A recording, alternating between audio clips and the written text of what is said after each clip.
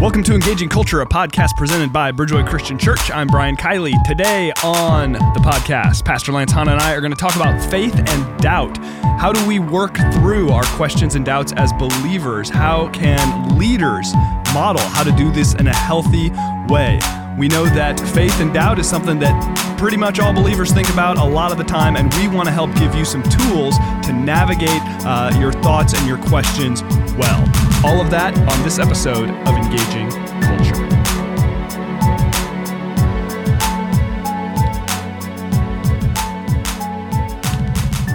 Well, hello, everybody. Welcome to the Engaging Culture podcast. Merry Christmas, if you're listening to this within a week of when it comes out. If it's been more than a week, hope you had a great Christmas or that you're doing well, whatever time of year it is. Happy New Year! That's right. Happy New Year. I am Brian Kiley, joined by the Christmas-loving pastor himself, Lance Hahn. That would be me. Yes. Ho, ho, ho. Yes, I'm a bit of a Grinch. Yeah, Lance carries the incredible title of being the Grinch / pastor. You don't see that combination a lot. The pastor who's really not that into Christmas. No, I tell people I love the Jesus part. Just the rest of it's okay, we're just going to say if you want to get pumped up for Christmas, and by the way, my household is pumped up for Christmas. Just not me. You don't want to come talk to me. I'm not exactly Mr. Christmas. Okay, we'll just say it that so way. If you need Christmas excitement from a Hahn, go to any of your girls or your wife, Absolutely. But not you. Not me. You can even go to my dog. Yes, Bella, but Bella don't go to me. Is just overflowing with Christmas cheer. Oh, for as long as there's food in it, yep. Then she's good. She's okay, good. Well, glad we got that out of the way. So we're talking today about faith and doubt, and the inspiration for this article came from a little sidebar article. The inspiration for this podcast came from a little sidebar article in Christianity Today in October of 2019, where a question was posed: should Christian leaders preach their doubts from social media pulpits? In other words, should Christian leaders use their social media platform to kind of work through doubts in a public way? And what led to this question was the fact that over the summer, we had a couple of high-profile situations where Christian leaders, one being Joshua Harris, former pastor and author, and then one being Marty Sampson, a songwriter for Hillsong, both sort of came out and said they were no longer believers. They had, in their words, sort of deconstructed their faith and were not in any sort of meaningful sense Christians anymore. And this, of course, now, part of the challenge of living your life in the public eye is, of course, they're going through these deeply personal things, and now everyone and their mom has an opinion about it, and feels the need to share their opinion about it. But whatever our opinion might be about those two individuals specifically, they raise a lot of really good questions about how do leaders conduct themselves online and in person, and how do they? What is a healthy way for them to process their doubts? What were some of the thoughts that came to mind for you, Lance, as you were first looking over this? Well, I just want to highlight out the fact that at Bridgeway here, authenticity and transparency is a huge deal to me. And a huge deal to our staff. Yeah. We actually breathe that through the culture in this place. So the idea that someone would share something honest, I'm always drawn to honesty. I love that idea. Now, was it done in the right way? Was it done through the right venues? I think those are questions that we can have right off the bat. When I heard that, I'm drawn to honesty, but I also am drawn to responsibility. Yeah. And responsibility is that I don't get to just have my own opinions because I have a platform. Right. Whenever you have a platform, you're sharing this stuff with other people.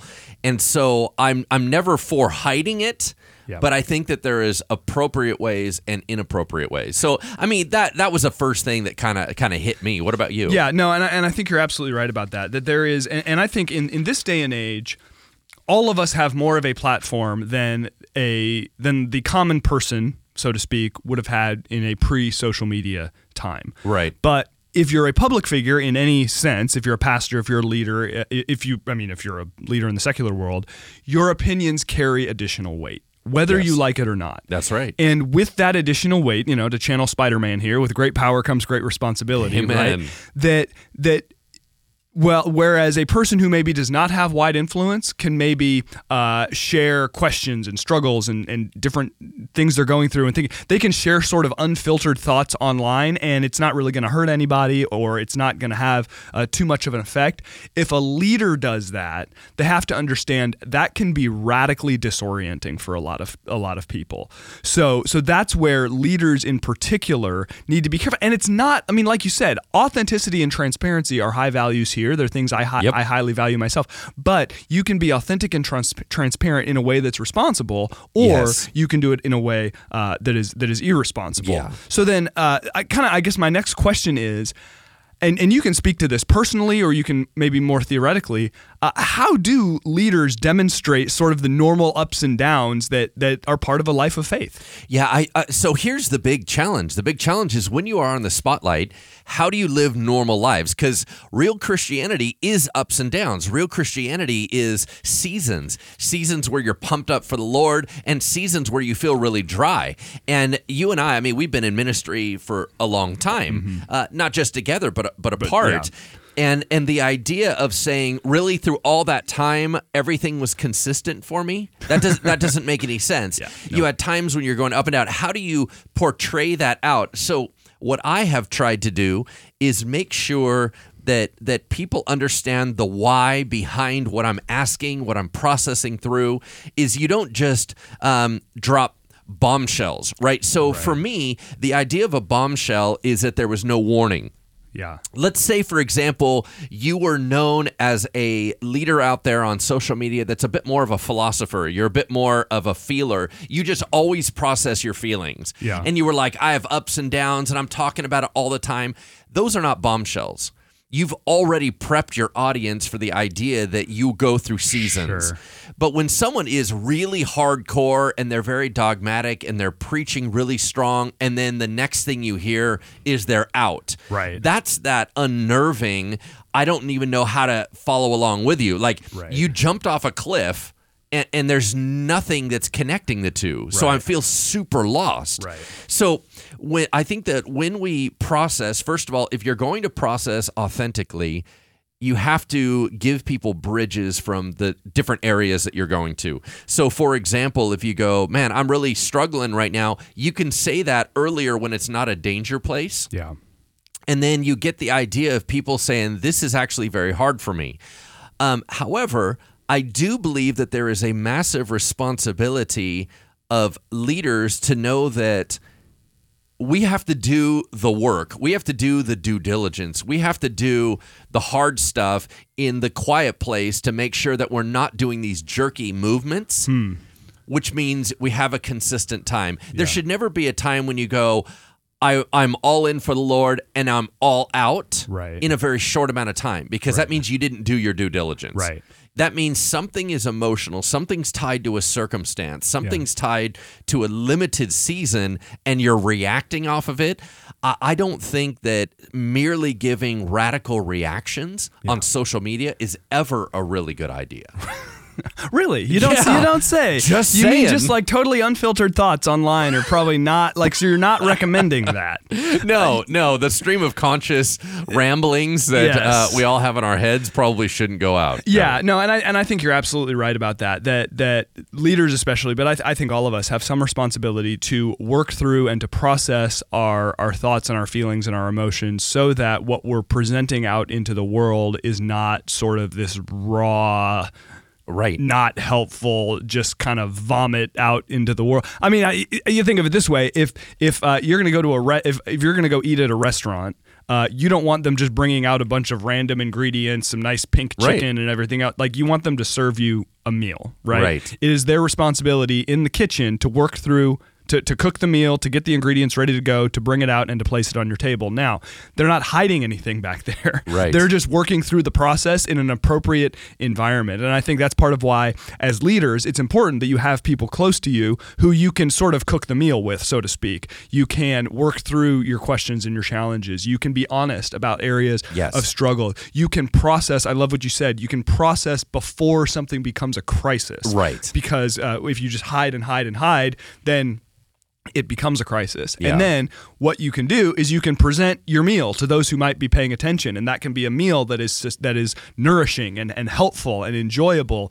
And my analogy is starting to break down a little bit, but you get what I'm trying to say. I think that that's the important element. And then also for leaders to recognize, like I said a moment ago, the opinions have influence, whether you like it or not. So just to say, okay, what do I have to share that will be helpful? Yes. There are plenty of things that you and I could share in a church service that would be true, but would not necessarily be helpful in that environment. Right. So to have some boundaries around that is not a lack of authenticity. It's the maturity to understand the environment and what's helpful. What can a weekend church audience be expected to handle? Yes. What is appropriate for that environment? Yeah. And that's where I think leaders need to show some wisdom. For sure. I think that too many people think that there's either plastic living a lie or there's raw unfiltered. In my opinion, there's a big middle ground between raw and unfiltered and only sharing completed thoughts or fake thoughts. Right. I think that's even further. Totally. I think that in the middle, you can talk about, I can share questions, I can share processing, I can share all that stuff. It doesn't have to be one or the other. The Bible tells us that we are to do things that build one another up. Yeah. It never says, and do things that tear each other down. Yeah. And so as much as you are being honest and as much as you are being truthful to what's going on with you, if it is tearing someone else down, we have now stepped away from usefulness. Mm-hmm. And you as a leader are held to a higher standard. You don't just get to barf out whatever you want to say. Right. You actually have to process through. And you go, well, I'm just being honest. No, you're being immature. Yeah. That's what you're being. Yeah. So we need to have a little bit more filter, I think, honest. Now, I don't know either one of those particular men that the article mentioned. I do not know them personally. Yeah. Joshua Harris and Marty Sampson. And I don't know if ultimately they also had an upsurge by the time this article was printed. I don't know if they've had an upsurge where they go, you know what, I've had new life breathed into my spirit. Okay, but regardless of all that, I would say that it's okay for them to go through a normal Christian process. Yeah. There's not this idea of how dare you doubt, how dare you question, how dare you... No. No, all that is right. What we're talking about is how much is appropriate in what arena, in what environment, and for the masses, and for your friends and social media. Your audience dictates everything on what you should or should not do. Right. So on that note, we have a lot of leaders who listen to our podcast, who we interact with, people who lead here at Bridgeway and lead in different contexts. What are some general principles that leaders can utilize to model healthy processing of doubts and questions and the ups and downs of faith? I think first of all is using things as they're intended. So for example, there are things that we need to go to God first with, right? There are things that friends or friendships are designed to handle. There are things that intimate partners are designed to handle, like a spouse. There are things that parents are designed to handle. I think that the first job about processing is making sure you're making the right comments or questions in the right baskets, right? Yeah. It's not one size fits all. Everybody needs to deal with this. Right. So, for example, let me give you an example on that. Let's say that you are struggling with, let's say you're a young single leader and you're struggling with attraction towards someone in your ministry, right? That one person doesn't need to be your processor. Do you understand what I mean? Like that's not appropriate to put in their basket. Right. You don't just process, well, I'm struggling with lust towards you. Like that's not a thing. Like no. How about you go find a friend and maybe not post about that on social media. Maybe not post on social media. Maybe you need to go into a more appropriate environment. So the first thing is making sure as you're processing your life that you are using the different groupings appropriately, right? Yeah. What they were built and designed to handle. Another thing I think that as we process this stuff through is take it to the Lord first. I I don't think that many of us have fostered a healthy enough prayer life by which we feel that we can process items with God. If our prayer life has never matured beyond the I have a grocery list of problems, I throw it up to God and then I go on my day. I don't think that that's going to feel like an open opportunity. If you fostered a relationship with God to where you process and you go, God, this is a serious problem for me. Right. I don't have any solutions. I'm asking you for insight, and I'm just talking through this stuff. Where God almost steps into that counseling role, that comforting role. If you don't have that in your spiritual life, you're probably not going to think that that's something you can do. I think we should develop that. That's not, without that, you're not going to be able to refine your thinking to the point where it is really influenced by the Spirit and is not just sort of, your own ramblings about whatever, which again, when you're in a position of leadership and influence is not helpful. Another thing is following proper protocol of chain of command of communication. And here's what I mean. Here at Bridgeway, if we have anything that's very, very important, usually it starts by, it kind of gets raised in our senior leadership team. You are a part of that. Miss Heidi's a part of that. We have some other pastors and leaders that are a part of that, right? We usually talk about it in there and we process it through. We then usually take it to the elders. The elders then process. They're the first people that get notified of something that's really, really important. Then we take it to our staff. Our staff needs to be notified because if people are asking questions, they're going to go back to our staff and they need to have that information. The next chain of that command is our ministry team leaders and our small group leaders that we call missional communities here at Bridgeway. That little gaffe on something I said last weekend wrong in the sermon. Anyway, then we go to the congregation. Why? Because if you end up sharing something of high importance to the congregation first, they're going to go back through their channels of communication to seek clarity. If they're all learning at the same time, they don't have time to process ahead. So in all of our lives, you go, well, I don't have anything that massive. I think you have something. I think that there's times to share appropriate things and go through your channel because along the way, people help you filter and they help you understand a little bit more. Because sometimes when we come out and we're so raw, we end up sharing not just our particular problem, but we end up kind of lacing problems around it. Not aware of that, right? So it's unintended vomit, I think is what we're talking unintended about. Unintended vomit, delightful. Well, and I think any of us who have spent any time on social media, we have people we're connected to who they will share things and you can just tell, like, I'll bet they didn't really think that through. Now, I've had times where I've thought something through, posted it, and it still turned out to be stupid. So that's not a that's not a fail-safe thing. But I think you can just tell when we're utilizing social media or we're utilizing a platform inappropriately, or we're just not thinking about the implications of what it is we're sharing, not thinking through the appropriateness of what it is that we're sharing. And the challenge, of course, is when we get emotional, when we feel vulnerable, when we feel threatened, when we get angry, sort of our what's the word I'm looking for? Our just sort of kind of defense mechanisms or our standards, I guess, our inhibitions drop a little bit, and we share things that we're going to be embarrassed about later. And that's a problem. And again, especially when you're a leader in an age where you put something up on the internet for 4 seconds, someone takes a screenshot of it and it lives forever, right? And that's the sort of burden that really a lot of us carry, and we have to recognize that is there's a consequence that comes with the accessibility and the ability to share things publicly that we do, and if we don't handle that well, it can really hurt people. This isn't really about social media, obviously, this particular podcast episode, but I think one of the things that's really throwing us off is that we get to write it in quiet, in silence, and alone. And when you do that, you don't realize that it is akin to going on a national broadcast, dressing up for it, the cameras turn on, would you say the same things? Because we think that I'm hidden here, it's just me and I'm just sharing me. and you go, but it has the power of a megaphone. It has the power to go into all these other people's houses.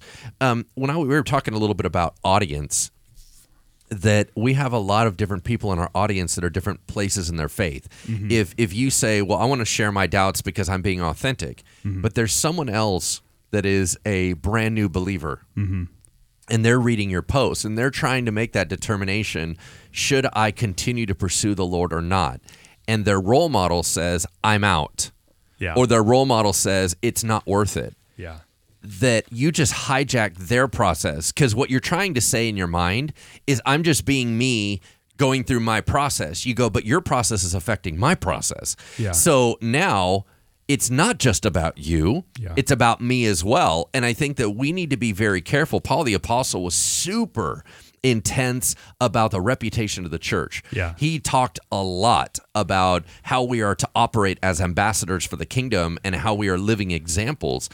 And so when we start going public with things, I just think that biblically, Paul would have some serious problems with us just dumping randomly. Oh, big time. And I think something that was highlighted in the Christianity Today article, I thought shared by Barnabas Piper, son of John Piper, and Barnabas himself has written a few books, is he talked about this idea. He said that the danger lies in proselytizing people away from Christianity, seeking followers in unbelief, and in swaying the weaker or less mature believers into unbelieving doubt.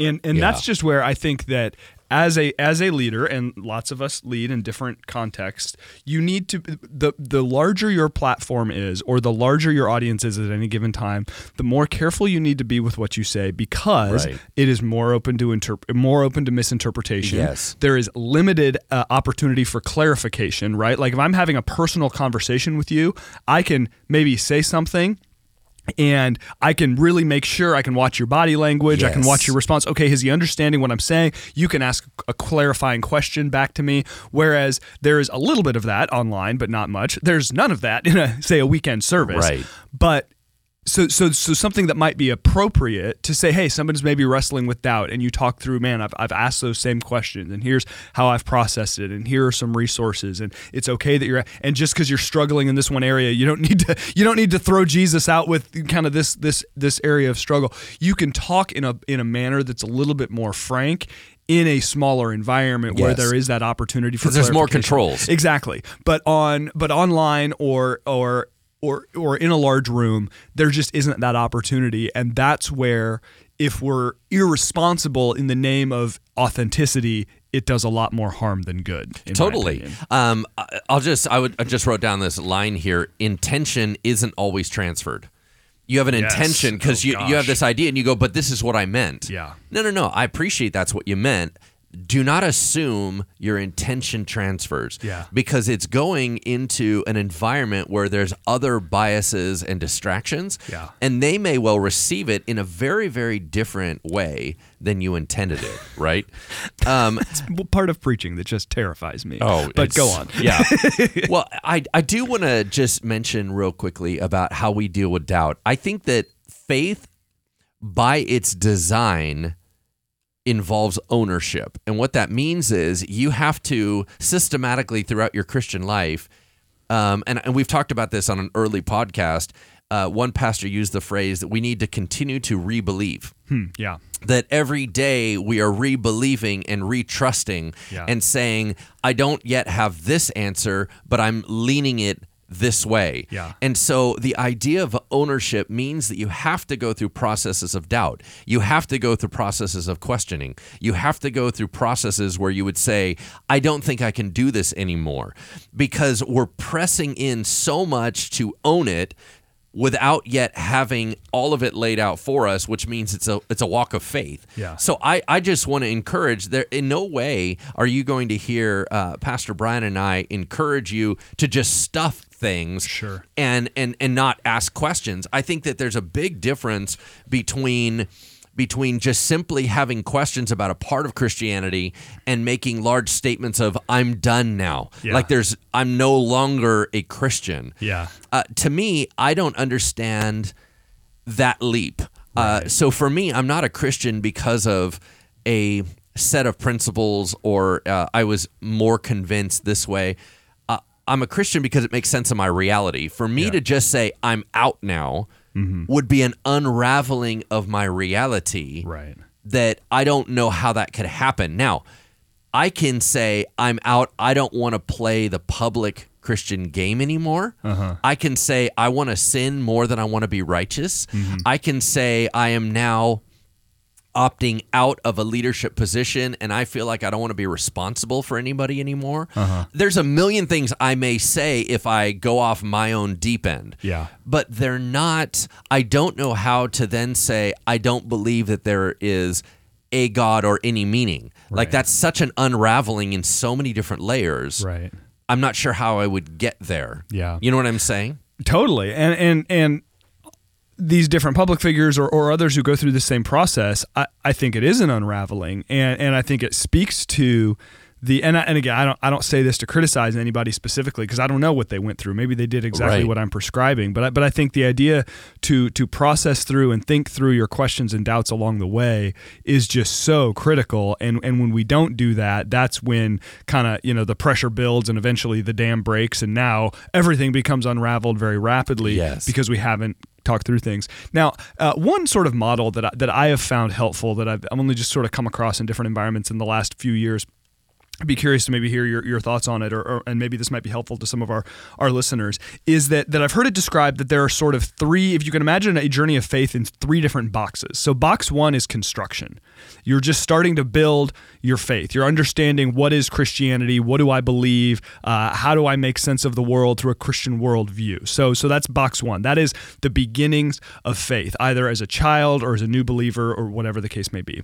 That box two is deconstruction, that there are times where you go through your life and you realize, gosh, things I believed in the past, I'm not sure about those things anymore. I'm doubting them. I'm questioning them. I don't know. Maybe some things I was taught in my childhood, I'm just not so sure about. I mean, even you talked a little bit this last weekend in our services about and just kind of religious baggage and things you have to get rid of. And then box three is reconstruction. So construction, deconstruction, reconstruction, and that's where you're actually building something helpful and you're building sort of a robust faith that takes your questions seriously, that takes account of how you've experienced the world, that takes account of what you've understood from Scripture. And to speak in very broad categories, sort of the caricature is that very, very kind of conservative Christians, and I'm using these terms, but they're not political. I mean, more sort of rigid thinking Christians are stuck in box one and are afraid to go into box two. Right. More liberal or progressive Christians, and again, that's a theological term, not a political one,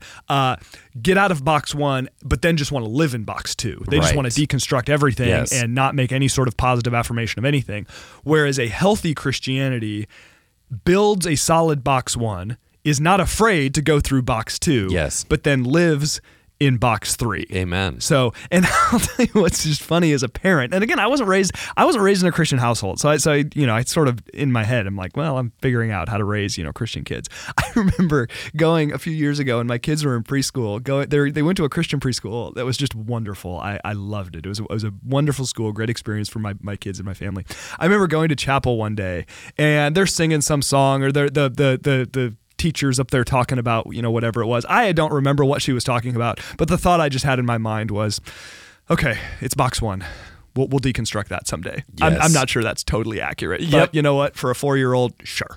Yes. And so I think just to recognize, okay, there's things that are appropriate in box one. Right. In your public speaking, in public platform, I think you need to focus more on box one.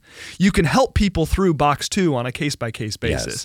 And then also focus, then I think as you process that, you can also be more public about box three, reflecting on your deconstructing experience. Yeah. So first of all, I think those are awesome. I was just taking notes while you were talking. I am a bit of a deconstructionist because I tend to blow things up and say things that rattle people's cages and break down things in order to try to reconstruct them, right? So I talk about me being an agitating peacemaker. Sure. I take somebody's construction, I deconstruct it, and then I reconstruct it. Yeah. But my goal is to reconstruct it into something healthy in the same setting. Yep.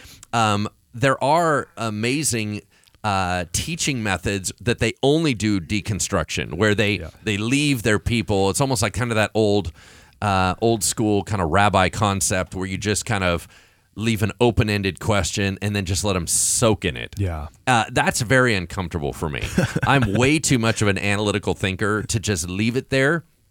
But I am willing to go into the deconstruction publicly in order to lead to the reconstruction. Reconstruction is always my intention. Yeah. That I want to get over there because, like you said, so many people just live in the construction and they say, Jesus loved me, this I know, for the Bible tells me so. Yeah. And you go, okay, great. And they go, I just want to live there.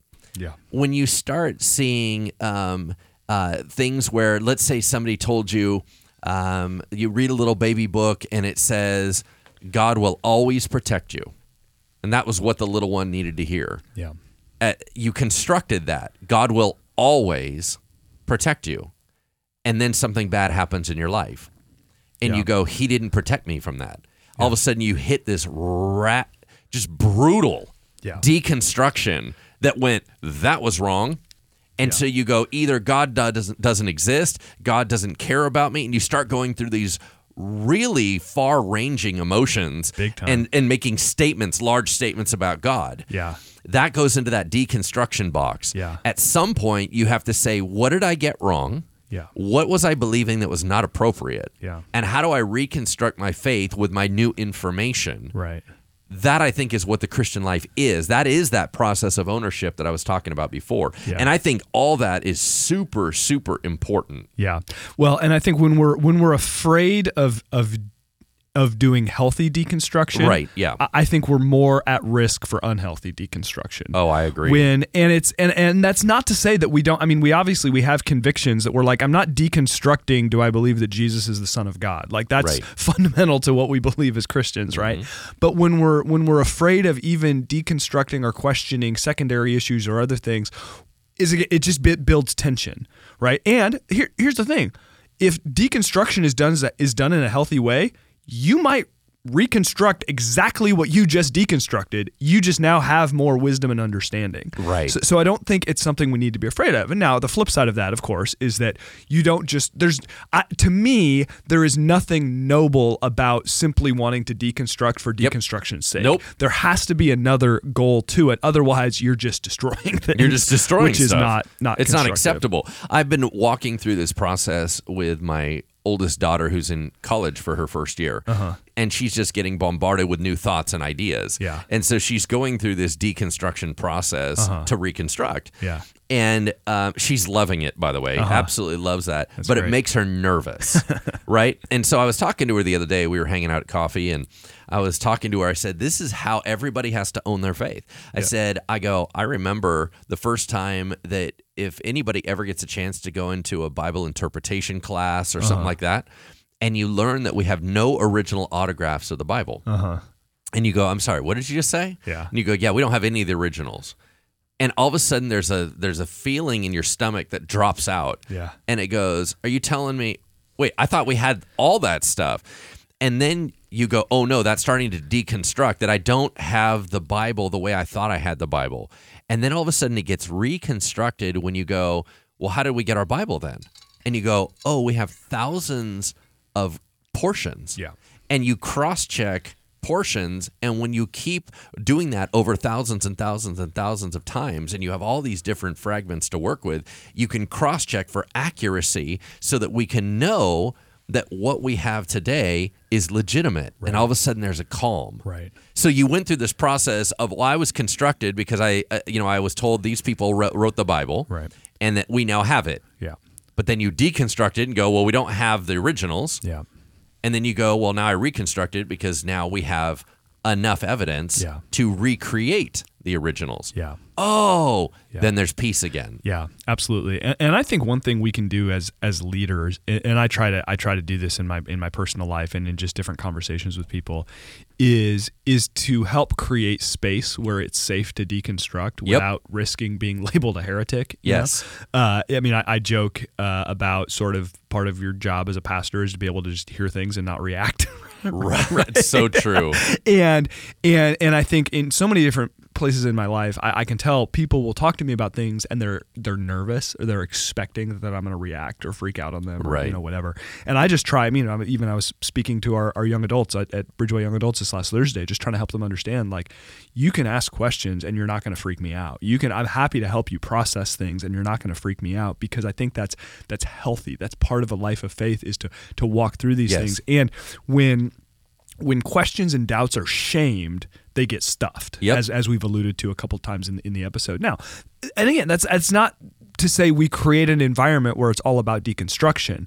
It's an environment where you can have guides who have been through the process help you walk through that process yourself. And I think that is part of our responsibility as leaders, and any other leaders who are listening, as I think that's where your own journey of deconstruction and reconstruction can be a blessing for somebody else, especially somebody who is sort of behind you in faith, especially for your children. I mean, I think the example you gave with your daughters is an excellent one.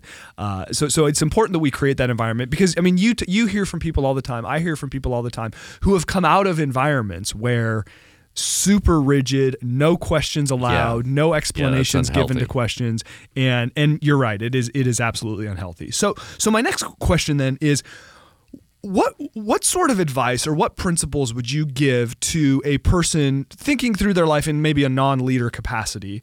How do they process their doubts in a healthy way?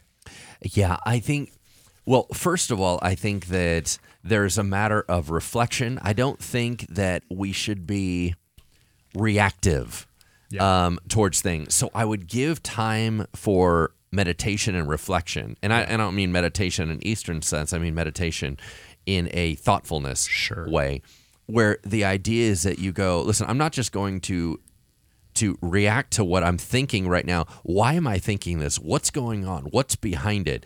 So I think that, once again, am I doubting because of a scenario? Am I doubting because of a process? Am I doubting because somebody said something to me? Right? So understanding a little bit of the context in which you're struggling, I think, is really, really important. I think the other thing, this is why we are so in need of community. I don't think that it is great to only stay doubting and struggling on your own. I think that you have to find someone that is safe, somebody that is wise. And you go, well, I don't really have those. Well, you actually have to, throughout our lives, we have to build our support system. You don't just get it. Now, especially those of us that grow up in environments like suburbs, where everybody moves away and we lose, it's one thing if you have multi-generations in one house. That used to be a thing, and in many cultures it still is, where you have built-in help. Right. But we actually have to construct ours and say, I need this type of person in my life. I need this type of person in my life. I need somebody that I can pour into. I need somebody that can pour into me. I need somebody that is safe and trustworthy. I need somebody that is wise and good. I need somebody, right? And so we are building our own support network. Right. And so part of processing in our doubts and everything is to go to that person that is the safe, wise sage in your life and be able to say, man, this is what I'm going through. What do you think? What do you it was interesting, because one more piece on that thing with my daughter is that when she was nervous, she would look at my face and I was totally peaceful. So she knew that whatever question she was going to bring up, it didn't rattle me. If it didn't rattle me, at some point it's going to be okay. Right. So she could kind of assess, wait, no matter where this pathway leads me, I'm going to come out on the other side. Because Dad, or my mentor, as I was fulfilling that role in that moment, that he's already thought through this, and there is a peacefulness on the other side. Okay, so we need those people in our lives. We also need people that are simply intercessors, right? That you go, listen, they're not going to help you figure the whole thing out, but they sure have your back. They're going to be praying for you. They're going to be, constantly checking in with you. And, you just go, man, I'm really, really wrestling with doubts all over the place right now. And you share that with a praying friend.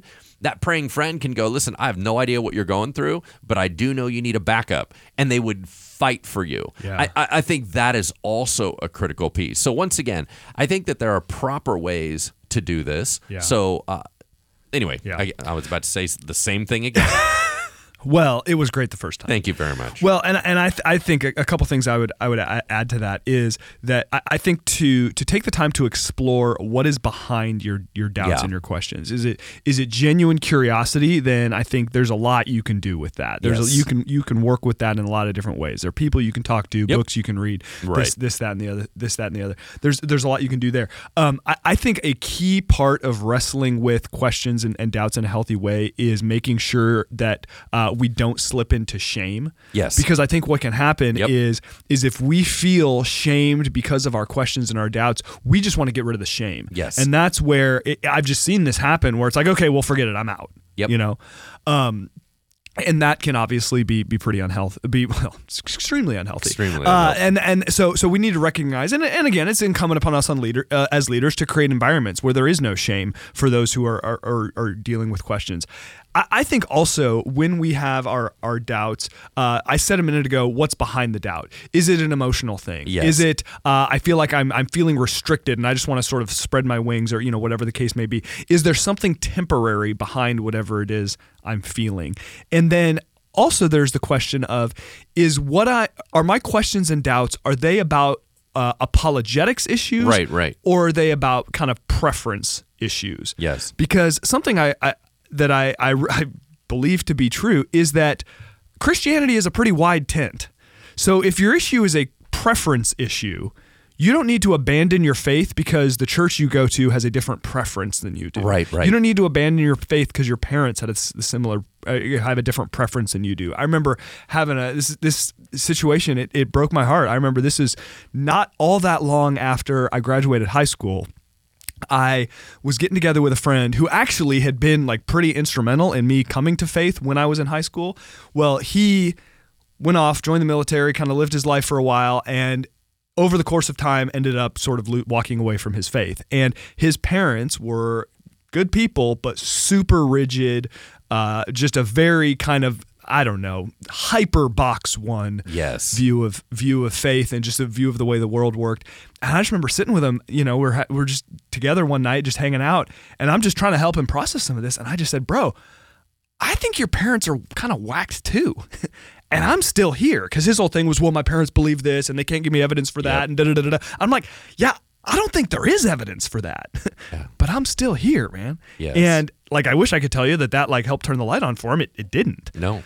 But I think that there's an issue of when we start to say, okay, what are you rejecting? Are you rejecting Christianity as a whole, or are you rejecting a very narrow version of it that a lot of us who are Christians would reject as well? Or not wholeheartedly reject, but say, you know what, yeah, there's some unhealth there. And then when it is a genuine apologetics issue about can I trust the Bible? Is Jesus really the Son of God? Evidence for creation, things of that nature. Like, there are resources you can go to. There are people you can go to. There are books you can read. I mean, I like, what you were saying about you and your daughter. I have this memory of just going through seminary, and I joke that, and you would get this joke as well, that like, you don't go to seminary to get all your questions answered. You go to seminary to like be told about questions you'd never even thought of. Right? Exactly. But I loved engaging with my professors, knowing that, okay, these are men and women who have asked all of these questions and have emerged on the other side. Like, that was profoundly comforting for me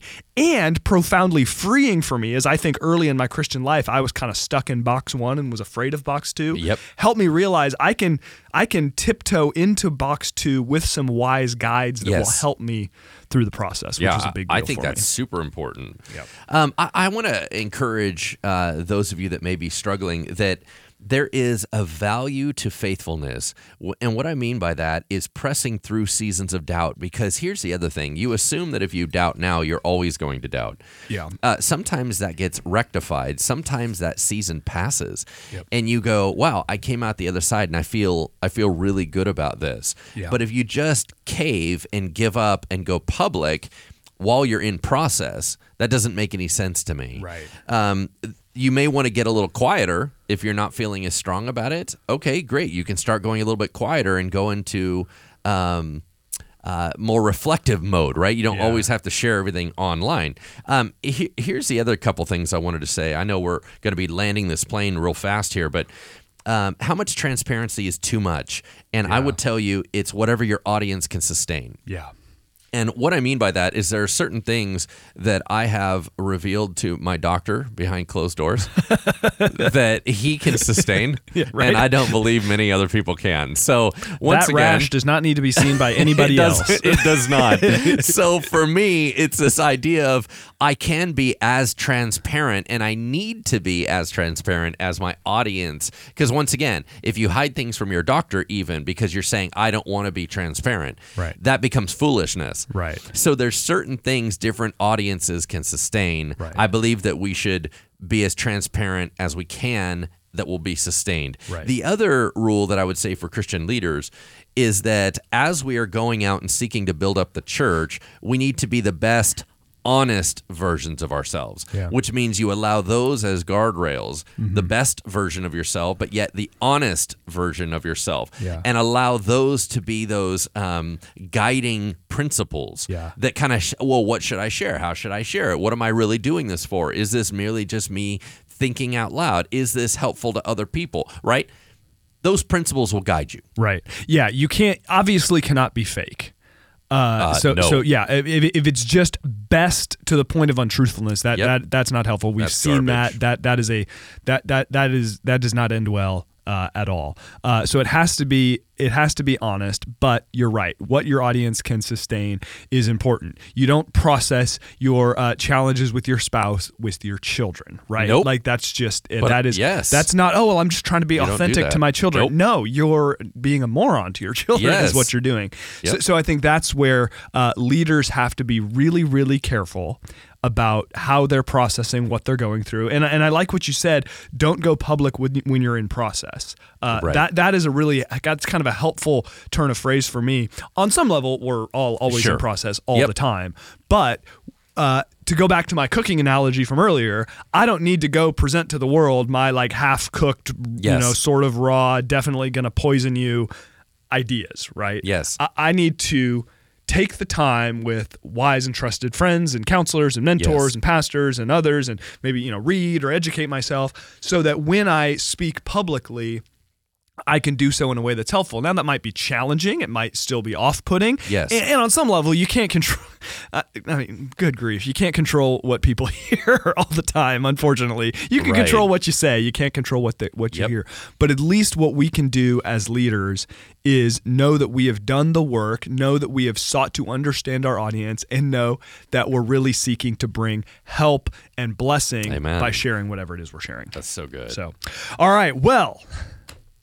that wraps up another episode of the Engaging Culture podcast talking about faith and doubt. I love being a part of a church that understands doubt and questions as a part of a life of faith, and hope that you do as well. Those of you who are part of the Bridgeway family, we hope that this gave you some freedom just to think through your faith and to know that it's okay to ask questions, and that if you do that in a healthy way, you're going to come out better on the other side. And we hope for those of you that are leaders that you were able to take some helpful ideas away from this and how you can process things that you're going through in a way that is a blessing and a benefit to those who would seek your guidance and your leadership.